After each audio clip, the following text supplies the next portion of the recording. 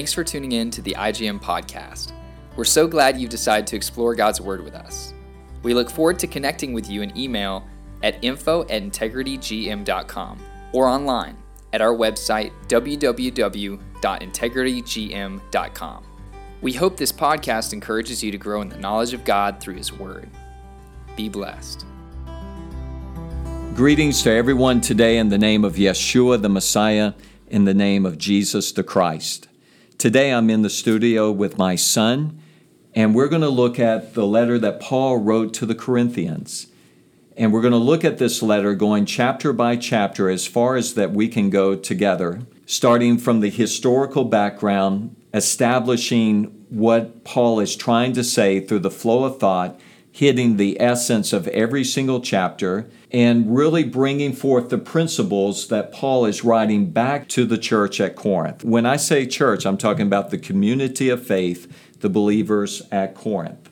This is the fifth letter that we're going to be studying, and we're looking at the New Covenant scriptures chronologically. And when I say chronologically, I'm talking about which letters were written first, going all the way to the end. There are many different ways that you can study the New Covenant chronologically, from a historical standpoint, from the development of the events, but we're looking at the unfolding of the New Covenant scriptures and how it's unfolding chronologically. And what we mean by that, which letter was written first, which one was written second. It gives you a glimpse into the life of the early believers and what is happening within the church, the body of Christ, the issues that are developing. So the first one that was written was Jacob, or we sometimes say James. You see that this is written solely to Jewish believers. Then you go to Galatians, and you look at Galatians. These are Gentile believers that are coming to faith through Jewish believers bringing the gospel to them. 1st and 2nd Thessalonians, it was a mixture. You had Jews that had come to faith. You had Gentiles. You had prominent women. You had a mixture back in Thessalonica. A lot of persecution going on, and Paul is writing back from Corinth to the believers at Thessalonica. Now we have Paul writing back from Ephesus to the believers in the city of Corinth. I'm going to ask my son Cole if you would read Acts chapter 18, verses 1 through 11. Now, why are we reading these verses? It's because this is how the church was established in the city of Corinth. How Paul brought the gospel to the city. He is the founder, he is the apostle, and we want to read about the background of this community of faith that developed. So Cole, if you don't mind reading these verses. Yes, and thanks for having me in this studio. I'm excited to be here, and I'll be reading from the New American Standard Bible, starting in verse 1 of chapter 18 of the book of Acts. After these things, he left Athens and went to Corinth, and he found a Jew named Aquila, a native of Pontus, having recently come from Italy with his wife Priscilla, because Claudius had commanded all the Jews to leave Rome. He came to them, and because he was one of the same trade, he stayed with them, and they were working, for by trade they were tent makers. And he was reasoning in the synagogue every Sabbath, and trying to persuade Jews and Greeks. But when Silas and Timothy came down from Macedonia, Paul began devoting himself completely to the word, solemnly testifying to the Jews that Jesus was the Christ.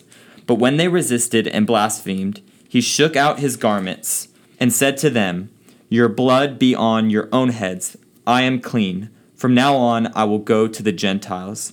Then he left there and went to the house of a man named Titus Justus, a worshiper of God, whose house was next to the synagogue. Crispus, the leader of the synagogue, believed in the Lord with all his household, and many of the Corinthians, when they heard, were believing and being baptized. And the Lord said to Paul in the night by a vision, "Do not be afraid any longer, but go on speaking and do not be silent, for I am with you, and no man will attack you in order to harm you, for I have many people in this city." And he settled there 1 year and 6 months, teaching the word of God among them. It's incredible, and thank you, Cole, for reading. When you look at the book of Acts, and the best title for the book of Acts is not the Acts of the Apostles, which sometimes we give that title, but it's the Acts or the works of the Holy Spirit. You see the Holy Spirit using the apostles and others to establish this gospel from Jerusalem, Judea, Samaria, and to the ends of the earth. When you start reading about how these congregations, these communities of faith develop, it's incredible, especially coming from a Western Christian society. When starting a new church, you're starting sometimes with 500 people, other believers coming, and you have so much support and background and finances and these kind of things. Most of the time when you're dealing, say in America, about a new church, you're dealing with church transfer from one community of faith to another community of faith. But think, these Jewish apostles are showing up in a city preaching a gospel to the Jews first. They always go to the synagogue. But in Corinth, it's rejected. But the leader of the synagogue is receiving the gospel. They turn to the Gentiles. In mass numbers, do they start coming to faith? Now think about this, Cole, the background of these new believers. They're not from a Jewish background. They may not even know much about the God of Abraham, the God of Isaac, the God of Jacob, whose name is Israel. They may not even know much about the background of the prophecies in the Hebrew Scriptures, what we call the Old Covenant. They're coming to faith by a work of God's Spirit. These are first-generation believers that do not have any background in the Bible, most of them. Now, some of them have gone to the synagogues. They were described as God-fearing Gentiles, sometimes go to the synagogues, listen to the preaching, having respect for the law of Moses and for the Jewish people. But a large amount of them are coming to faith that do not have any background in God's Word. And they're believing, and they're asking God for the forgiveness of sins in Jesus' name. And it is a work of God's Holy Spirit. Now, I've read sociologists and people, historians, that try to explain this from an economic standpoint, from a social standpoint. Why are so many people in the Roman Empire coming to faith? But I get back to the understanding from a biblical perspective is they're coming to faith through a work of God's Holy Spirit. There's not any other answer to this. Why would Gentiles start believing in the Jewish Messiah, the forgiveness of sins, when this concept of sin is not even strong in their cultures? It's a pantheistic culture. They're coming to faith and putting their faith in Jesus, the Christ, and Yeshua, the Messiah, and saying He is the only way to God, and we commit our lives to Him, that He is the way, the truth, and the life. So there's not any, from my perspective, any other way to understand this except by a work of God's Holy Spirit. Do you have any thoughts concerning that? Absolutely. It's quite incredible to think the challenge that is now before Paul and the other apostles of you've now established a new community of faith solely built on new believers, like you mentioned, from a completely different worldview and cultural and ethical and moral standard than the Jewish people. So now you have this group of new believers that Paul has the challenge and the responsibility to disciple them and to create a functioning body of believers that can be a witness and a holy people to the city of Corinth. What a challenge he has before him. And in this letter, he's going to describe them as infants, babes, in the sense of spiritually. Right. And so we're going to deal with that as we get into the text as well. From these 11 verses, we're seeing that he did have help from Aquila, and he had his wife Priscilla that had been kicked out of Rome by Claudius. And we know that that happened around the year AD 49 as we look back on the history. So we're looking at a time frame after AD 49 or shortly after that. We don't know when they arrived in Corinth, but we look back at Acts chapter 15 as taking place in AD 49, AD 50. Say if they were kicked out at that time frame, they ended up in Corinth sometime after that. Now Paul comes to Corinth and he found a Jew named Aquila. And so Claudius had kicked out the Jews in AD 49, and there is some debate on this of who Christos is. But one of the reasons why they were kicked out of Rome by Claudius was all of this controversy and debate over one named Christos.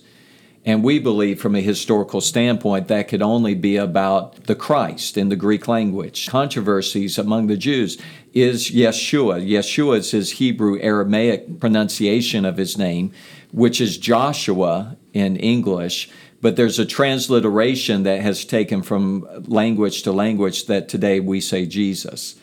But there was this controversy going on among the Jewish people of Christos, and Claudius, who blamed the Jews for many different things, kicked them out of the city. And one of the reasons was this reason.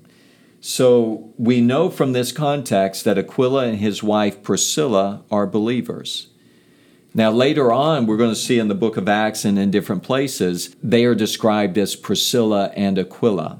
And in almost every place that we see this, which is probably indicating from a literary, cultural standpoint that Priscilla is more of the spokesperson. However, she's always described along with her husband. So many people see this as that, yes, Priscilla is more being the spokesperson, but she's doing it under the authority of her husband, Aquila.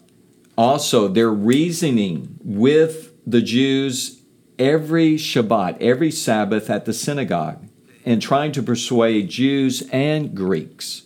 Now, this term Jews and Greeks, of course, we understand Jews, but what about the Greeks? These Greeks could be Hellenistic Jews, or they could be God-fearing Gentiles that have come into the synagogues to listen to the preaching of God's Word or the teaching of God's Word. We don't know for sure there, but they're doing this every Sabbath. And you're seeing probably an influence within the synagogue that's coming to a point of confrontation that you're going to see later that they're going to be kicked out of the synagogue.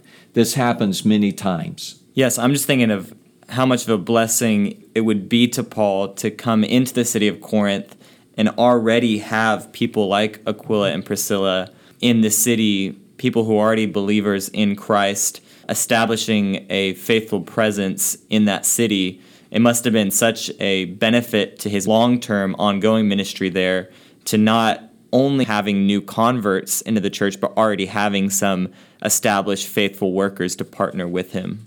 Yes, and not only are they believers, they're mature believers. Right. And think about how the church in Rome probably got started. It probably got started as you go back to Acts chapter 1 and Acts chapter 2, there were Jews that came from all over the world, and we're talking about the Roman world, and one of those cities was Rome. They came in from Passover to Pentecost, from Pesach to Shavuot, are coming into the city.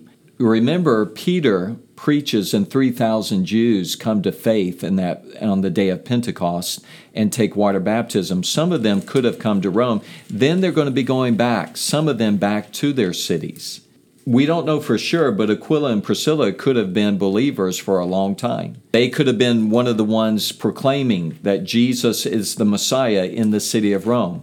But Claudius kicked all the Jews out. And so they end up in Corinth. And I agree with you how incredible it is not only to find believers, but to find strong believers, because we're going to find out that they explain the way of the Lord to Apollos more clearly from the Scriptures. Because Apollos only knew about John's baptism.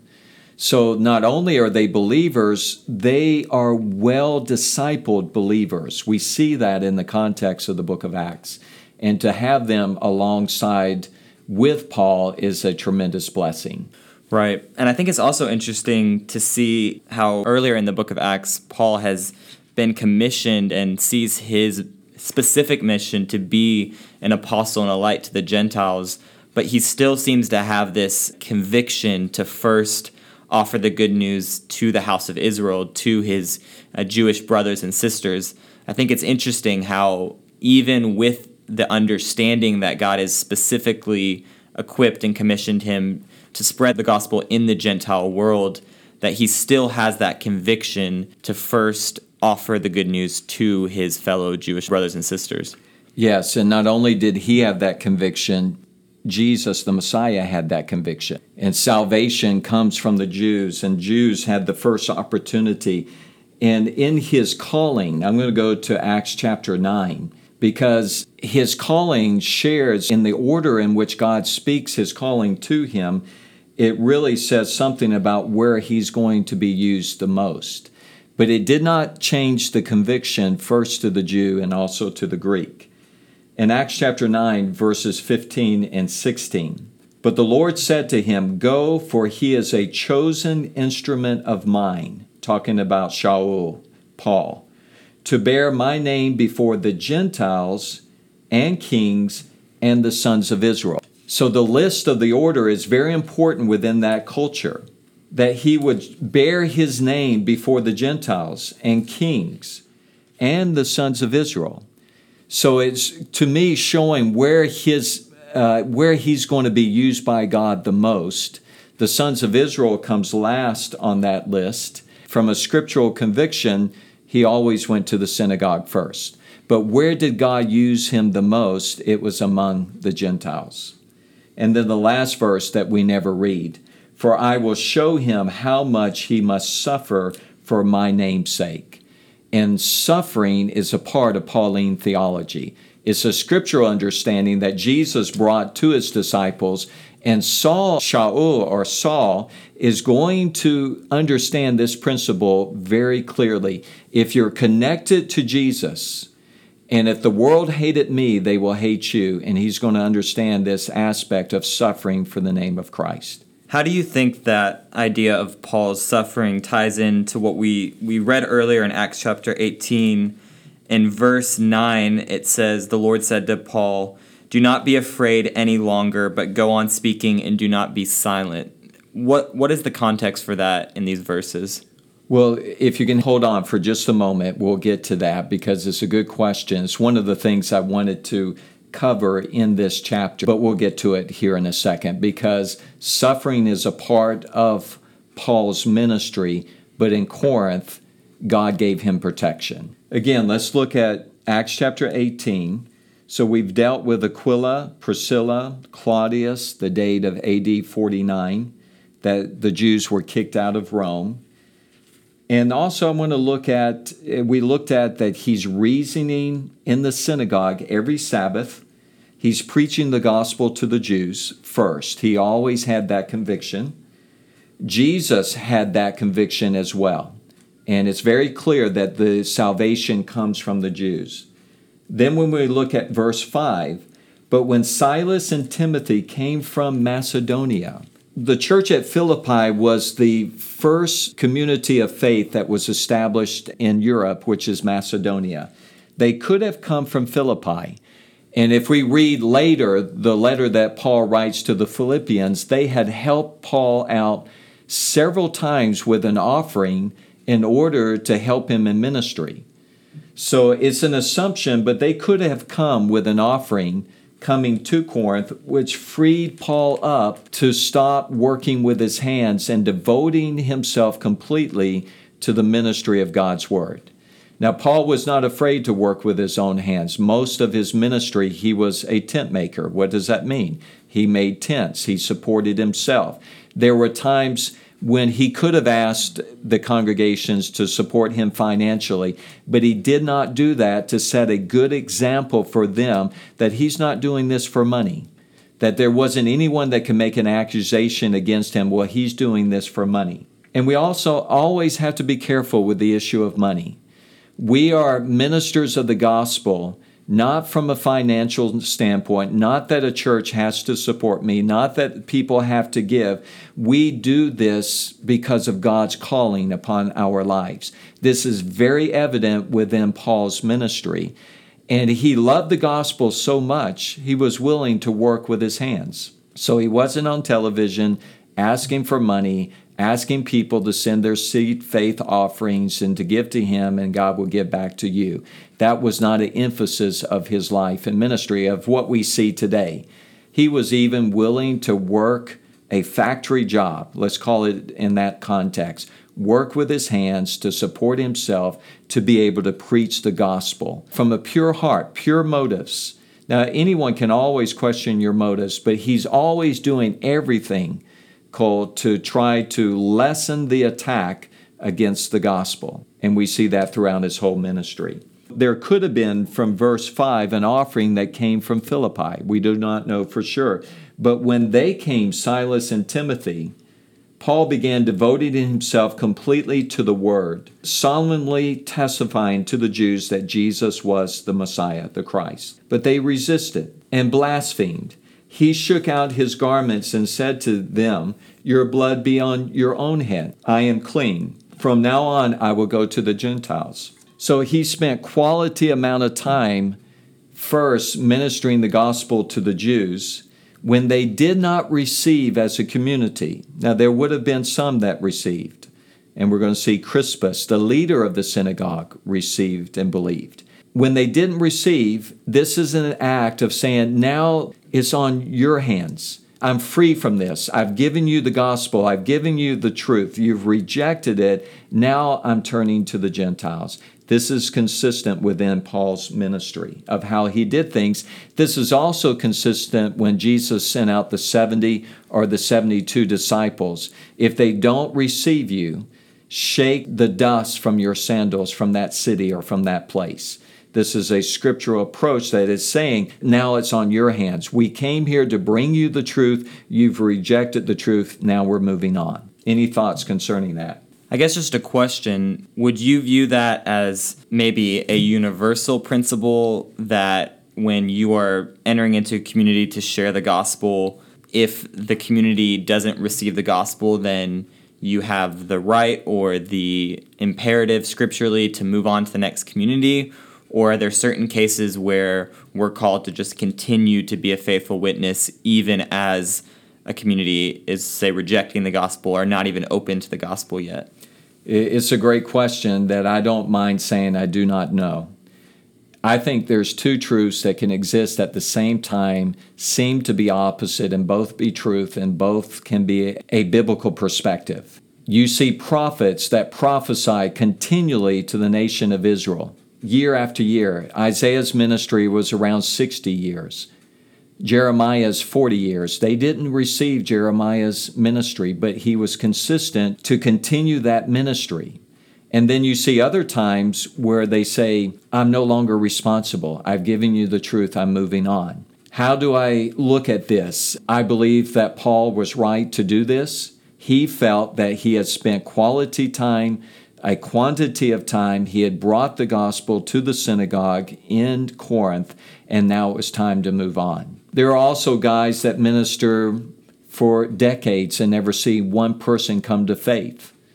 But they continue to do that because God's called them there, and they spend 13 years, like some apostles or missionaries that have apostolic ministry, in a nation before they see the first person come to faith. And we've seen this in the history of individuals that laid down their lives to try to bring a foundation but didn't see many people come to faith. And now today there's millions in that people group, that nation, that part of the world that have come to faith in Jesus Christ. So to not answer your question, I think I hopefully brought some answer. So I'm ministering to a community. They're not receiving. I feel like God is saying you need to move on. I can say to them, you're responsible. I brought the truth to you. And then there can be another person that comes and says, I'm going to be here on the long term. Even if you kill me, God's called me to be here. I'm staying here to lay the foundation. Absolutely. And I think maybe the important part there is the individual being sensitive to the leading of the Holy Spirit.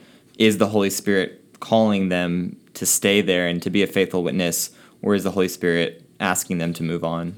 Yes, I believe that. The leading of the Holy Spirit in everything that we do.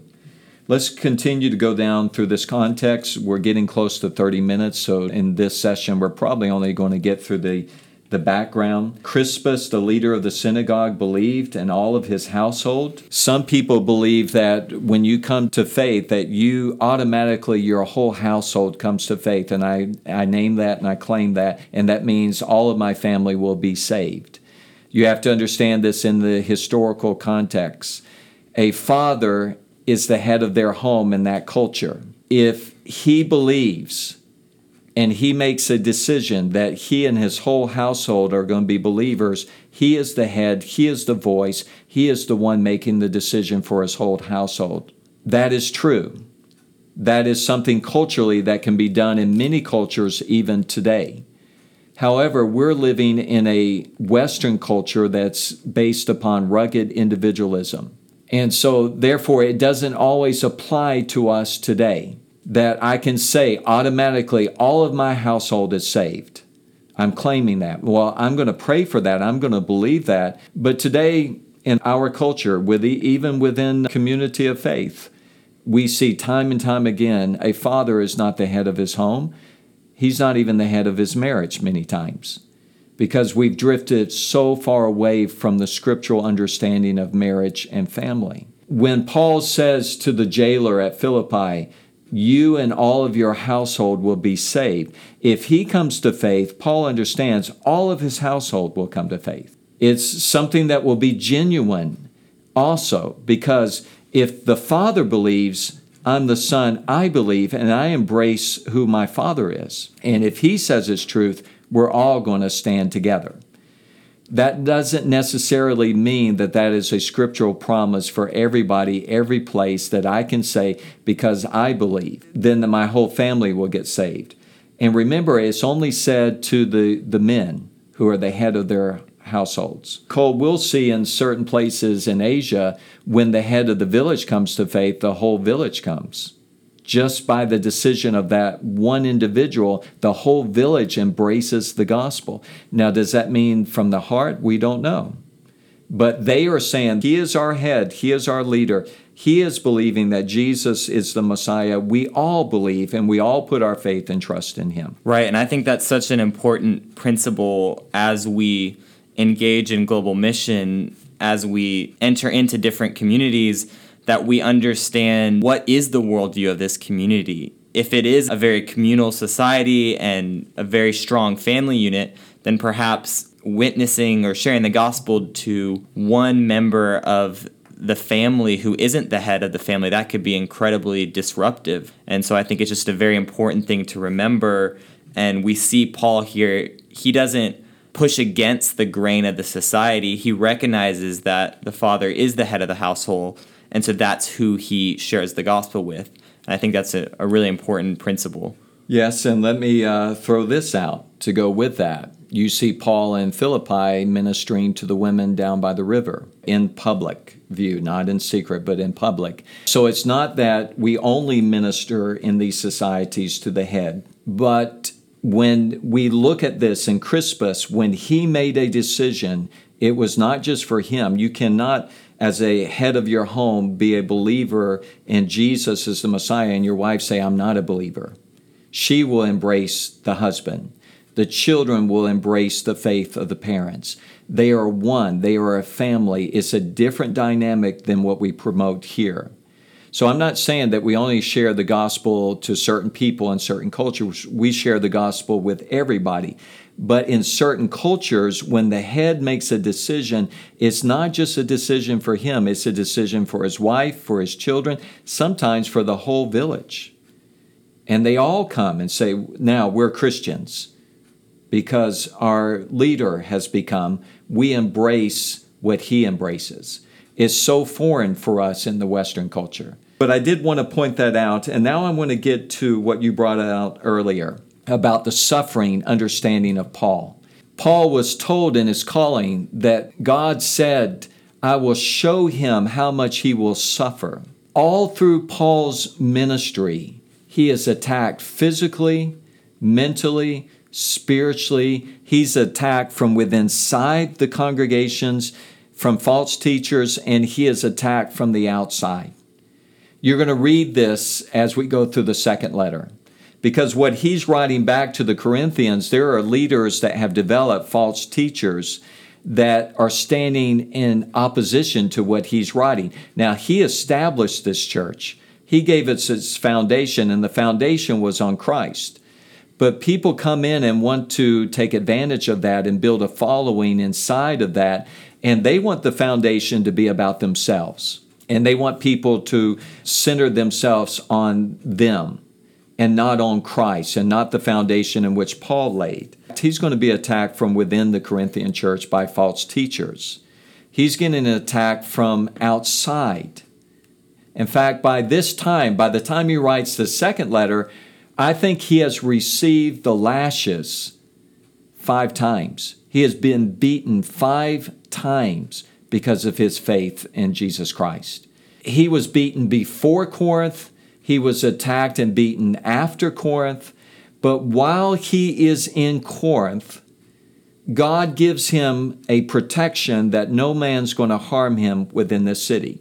And God comes to him by a vision and says, do not be afraid any longer, which means that there was timidity or fear that had developed within Corinth. Sometimes we get beaten up so much and we go through so many trials, physically, emotionally, spiritually.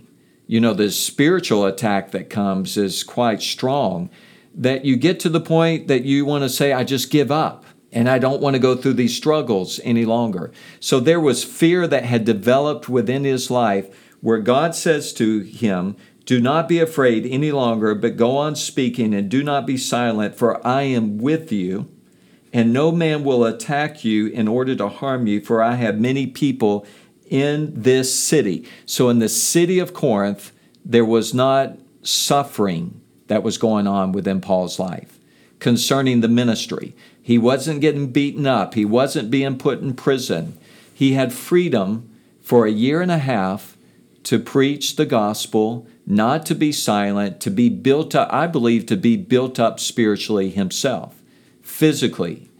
He says, don't be silent, keep on speaking, God is saying to him. And there was a promise for Paul in the city of Corinth. I want to stress that because it wasn't before Corinth and it wasn't after Corinth. And those that are in the Word of Faith movement, they will come and say, well, there's a promise from God that no one will attack me because God promised it to Paul, he promises it to me. No, original intent, he promised this to Paul in the city of Corinth. He's going to have his head cut off about 12 years later from this letter and when it's written. So it's not a promise that's going to stay with him all of his life. It's a promise that God made to him in the city of Corinth. For 1.5 years, no man touched him in this city. Praise God for that. God is building Paul back up in this city where he's not so much suffering, but it's given freedom to preach and teach God's word in the city of Corinth. Clearly, God had a specific plan and a purpose for the city of Corinth to do a great work there. Do you mind sharing a little bit of the background of the city of Corinth, the social dynamics and just economics, anything that you can share about the city of Corinth? Yes, thank you, Paul. Thank you, Cole, because we're at 35 minutes. We've got to wrap up the background. These are so important. The author is Paul. His Hebrew name is Shaul. His name in the Greek-speaking world and among the Roman world was Paul. There's not any debate that this is a letter from Paul. There's always liberal scholars that come about and they try to say because there's a difference in vocabulary or that this is not Paul writing. But from good scholarship, from the historical background, this is the Apostle Paul writing back to the church at Corinth. The date is AD 55. He's writing from Ephesus. He's in Ephesus from 53 to 55 AD. He is writing back to them about issues within the congregation, and some of these issues are probably coming from the culture in which they're getting saved. So let's talk about the city for a moment. The city is about 650,000 people. It's a Roman city that had been destroyed and rebuilt, but it's a Hellenistic city. It's a pagan city. 650,000 people, 400,000 of them are slaves, 250,000 of them are free. So you have an issue that the majority of the city are slaves. The word slave comes from Slav, from the Slavic people. The Romans loved to use the Slavic people as slaves, and today we use the term of someone that's not free as a Slav or a slave. So they built their empire sometimes, their great cities, their roads, their military by slave labor. It's a very unfortunate thing, but among the slaves, many of them are coming to faith in Jesus the Christ. Praise God for that. In the city of Corinth, a Hellenistic city, they had lots of philosophers. Philosophers would come, and people would actually buy tickets to go listen to their new philosophy, their teaching, and they would align themselves with philosophers. This might give some of the background of why there were so many factions among teachers, even when teachers did not create this faction. Paul didn't create this faction, but there are some that are saying we're of Paul, some of Cephas, some of Apollos. We're seeing this develop within the Corinthian church because it's a city of philosophers. Okay, we align ourselves with this individual. Immorality, hedonism. Immorality and hedonism will always go together. Self-centeredness, immorality. There is one temple in the city, a temple to Aphrodite, that we believe existed at that time. This temple had over 1,000 prostitutes that worked within the temple. All the old pagan temples had an element of immorality that was part of their worship. And so you look at the immorality of the city through what was happening religiously. And the religious culture had influence of every aspect of society. There was a term that was used to be Corinthianized, that when a person went into the city and participated in the immorality of the city, they were described as Corinthianized. There's a museum that describes the immorality of the city that I will not go into all the specifics. However, just picture a city that has been saturated by immorality, and it comes through the religious structure of the city into every aspect of the society. Also, there was a lack of scriptural background. When we look at the majority of these believers are coming from a Gentile background, yes, Paul was there for a year and a half, but when he writes back to them, he still describes them as infants, as babes, and have not grown up, had not matured, probably because others have come in and taken advantage of what Paul has done in establishing this community of faith. So you have philosophers, you have immorality, you have hedonism, a culture that wants to fulfill self-gratification. You have slavery, you have a lack of scriptural background. You have all these elements of this city. It's a true pagan, Roman, Hellenistic city that exists, and now people are getting saved out of that background. And they're getting saved by the preaching of Jesus as the Messiah, the new covenant, and the forgiveness of sins. So hopefully that answers some of the background. And now we have read from Acts chapter 18, the establishment of this community of faith, understand a little bit of the background of the city, and now we're getting ready to jump into the text. Let's have a word of prayer. Heavenly Father, I just pray as we come through 1 Corinthians and we look at this letter, that the principles that you establish through your word will live within our hearts. In Jesus' name we pray. Amen.